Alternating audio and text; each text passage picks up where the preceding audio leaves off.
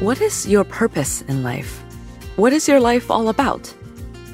Now, if in response to these questions, you start listing goals or milestones, you may be missing out on something big.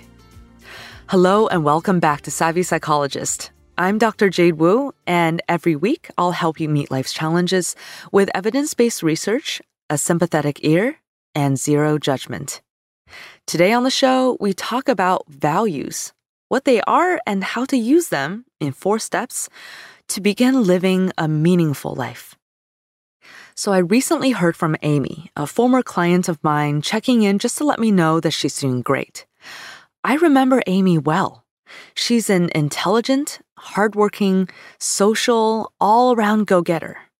When she came to therapy, actually her life looked pretty perfect on paper. But she always felt dissatisfied, like the pieces of her life just didn't quite add up to a whole that made her happy. She felt restless at her high-paying job, she couldn't stay in love with her serially monogamous partners, and she felt disconnected from her family, even though she was frequently in touch with them. I remember asking Amy, "What are your values? What is your life all about?" She started listing goals. She wanted a master's degree. She wanted to move her career into sustainable technology. She wanted to be married within a couple of years. She planned to have 2 kids. She wanted to lose 5 more pounds. At some point, I had to gently interrupt her. "Amy, these are goals, items on a checklist. My question was about your overarching values, your life's meaning." She was baffled. "What's the difference?" So amongst my clients, whether they came to me for help with managing anxiety, for healing after loss, or even just sleeping better, this difference between values and goals almost always comes up as an important turning point. For Amy, it was life-changing. But let's get back to her question. What is the difference between goals and values? Well, imagine you're sailing a boat on the sea. The islands that you see on the horizon, the ones you are working really hard to get to, those are your life's goals and milestones. Perhaps graduating from college is an island you're aiming for, or reading all of Shakespeare's works. Perhaps starting your own business, having kids, buying a house, or any number of goals that you can have in life. Amy had many of these islands behind her, conquered. She also always had plenty on the horizon, driving her to work even harder. Each time she planted her flag on an island, it was temporarily satisfying. That promotion at work was so exciting. But once she had basked in that initial sense of accomplishment, she would look up and realize she was still lost, still unsure where to find that lasting happiness. She always thought that the solution was to start going towards the next island, because if only she could get there, she'd finally be satisfied, right? Okay, what if we zoom out and instead of blindly island hopping, we look up to find the North Star, your North Star, something you believe in to offer a greater direction for your life. Some people value social cohesion, some value knowledge or creative productivity or service to others or connection to nature or any number of things that provide a philosophy and guide the things they do. Your North Star represents your life's values. Notice that none of these examples of values can be crossed off a checklist. There's no single task you can do or a single achievement you can reach that forever crosses off, say, creativity off your list. Just like the North Star, creativity is something you aim towards, not something you conquer and leave behind. Okay, so values and goals are different, but why is it important to know your values? Having a North Star means that even if you occasionally get caught in a storm, you'll soon find yourself pointed in the right direction. Having values means that disappointments, regrets, conflicts, losses, surprises, all of these things in your life don't take away your life's greater meaning and purpose. Just because you broke up with your long-term partner doesn't take away your value of cultivating emotional intimacy. It hurts for now, but you know this value will guide you towards choices that ultimately lead you to satisfying, emotionally intimate relationships. But if you were only focused on the goal of, say, getting married by 30, then this breakup would leave you with not only the loss of a partner, but of your sense of self. In other words, having value makes you resilient to change. Your values also give you keener eyes for meaningful opportunities. If you rely on your checklist of goals to guide your career, like Amy was doing, you may become so focused on a particular ladder of job titles that, say, halfway through your 30s, you find yourself the vice president of something at a company you don't like, in an industry you don't believe in. But if you're guided by your values of personal growth and environmental responsibility, you may meander for a while on a zigzagging path of gigs until suddenly you find yourself fulfilled by a career with a job title that, once upon a time, you didn't even know existed. Opportunity doesn't just favor the well-prepared. It favors those who know, on a grander scale, what they're looking for. Being guided by values as opposed to goals allows you to look back on your life with a sense of fulfillment and pride. You would be able to tell a story of who you were and what you were about. Think of a compelling biography you've read. Was it a list of tasks accomplished, or a story of someone exploring something they believed in? All right, now that you're super sold on values being a great way to guide your life, how do you figure out what your values are? So I'll be honest, I think that knowing your values is easier said than done.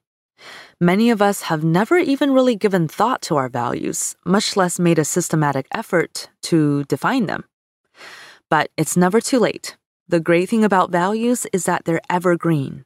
They're also flexible, changing with you as you get older and wiser and more self-aware. This means you can and should revisit your values at any age. And it means no pressure. Defining your values isn't a riddle with only one right answer. There are many answers, and you get to decide what they are.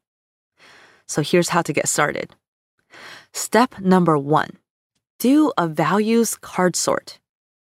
Figuring out your values, like many other things, is much easier to start when you have some inspiration. I love the values card sort exercise. It's basically a deck of 100 printable cards that you can Google, each with a value on it such as simplicity, pleasure, nurturance, integrity, freedom, fitness, wealth, contribution, patriotism, and many others that I never would have thought of as a value if I hadn't played with this exercise. You can also add your own if a value you have does not appear on the list. The exercise is to shuffle the cards and then go through the deck. For each value, you place it under the category of either not important to me, somewhat important to me, very important to me, or most important to me, basically on a scale of 1 to 5. Remember, there are no wrong answers. Be honest and take your time. All right, step number 2. Now that you've identified preliminarily some values of yours, make sure what you've identified really are values, not goals or obligations. It's really easy to revert to making goals or to-do lists. That's what we're all taught to do to make progress in our lives.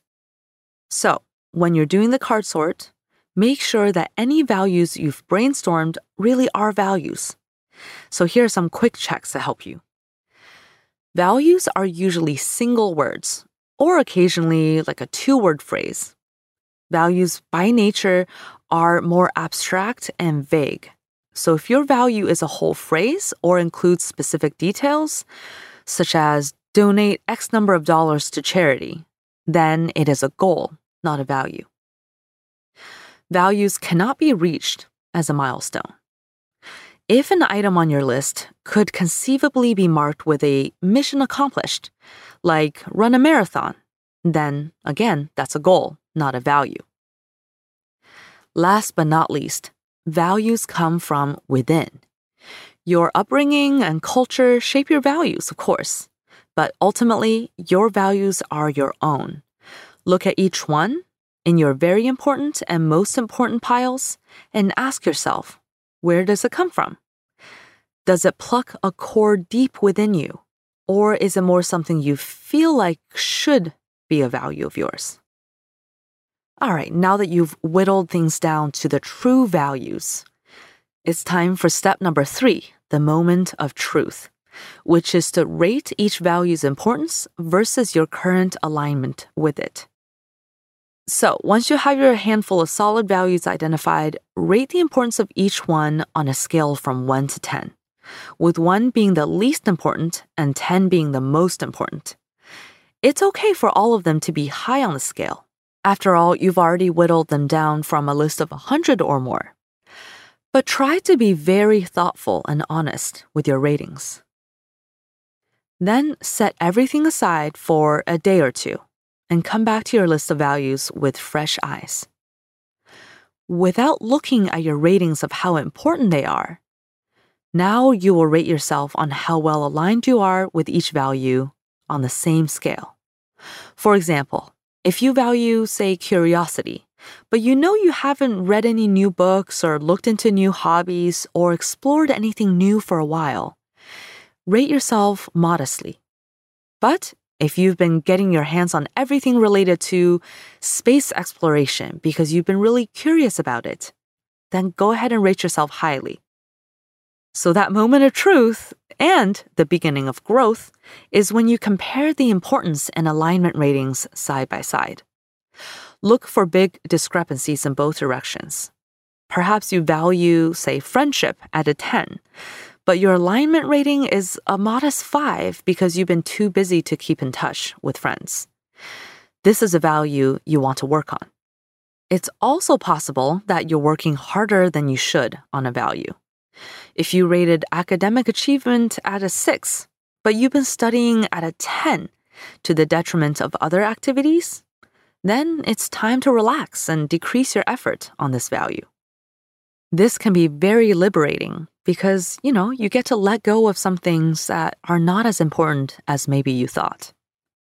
And last but not least is step number 4, set some value-driven goals.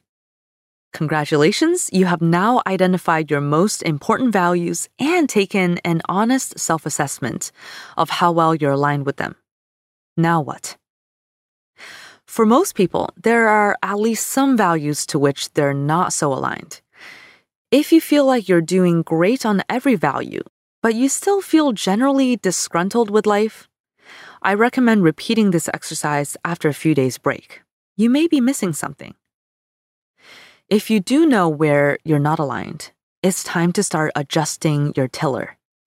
This is where goals re-enter the picture. Take just one value to start with and set 1 or 2 small, concrete goals that would point you closer to true north. For example, if you value spirituality but feel disconnected from it, perhaps make a goal of protecting 2 hours on Sunday mornings for reflection, reading, and spiritual discussion. So as you work towards your values, be patient with yourself. You don't have to turn your boat around to true north immediately. After all, the ocean is wide and you have a whole lifetime to explore and pursue your values. Allow your values to change over time, too. Some values come to the forefront in different seasons of your life, and some take a back seat. That's okay. So defining her values is something my client Amy is still working on.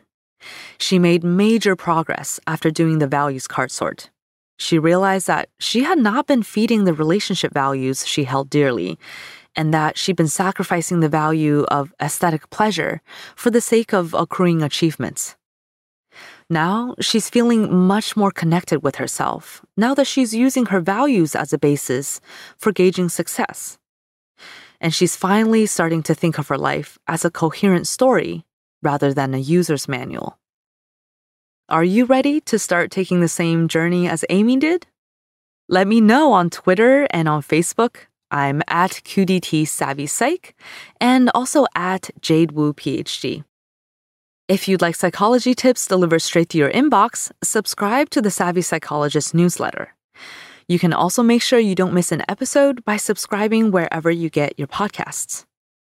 Savvy Psychologist is audio engineered by Steve Rickeberg and edited by Karen Hertzberg. As always, Savvy Psychologist is strictly for informational purposes and does not substitute for mental health care from a licensed professional. Thank you so much for joining me. I'll see you next week for a happier, healthier mind.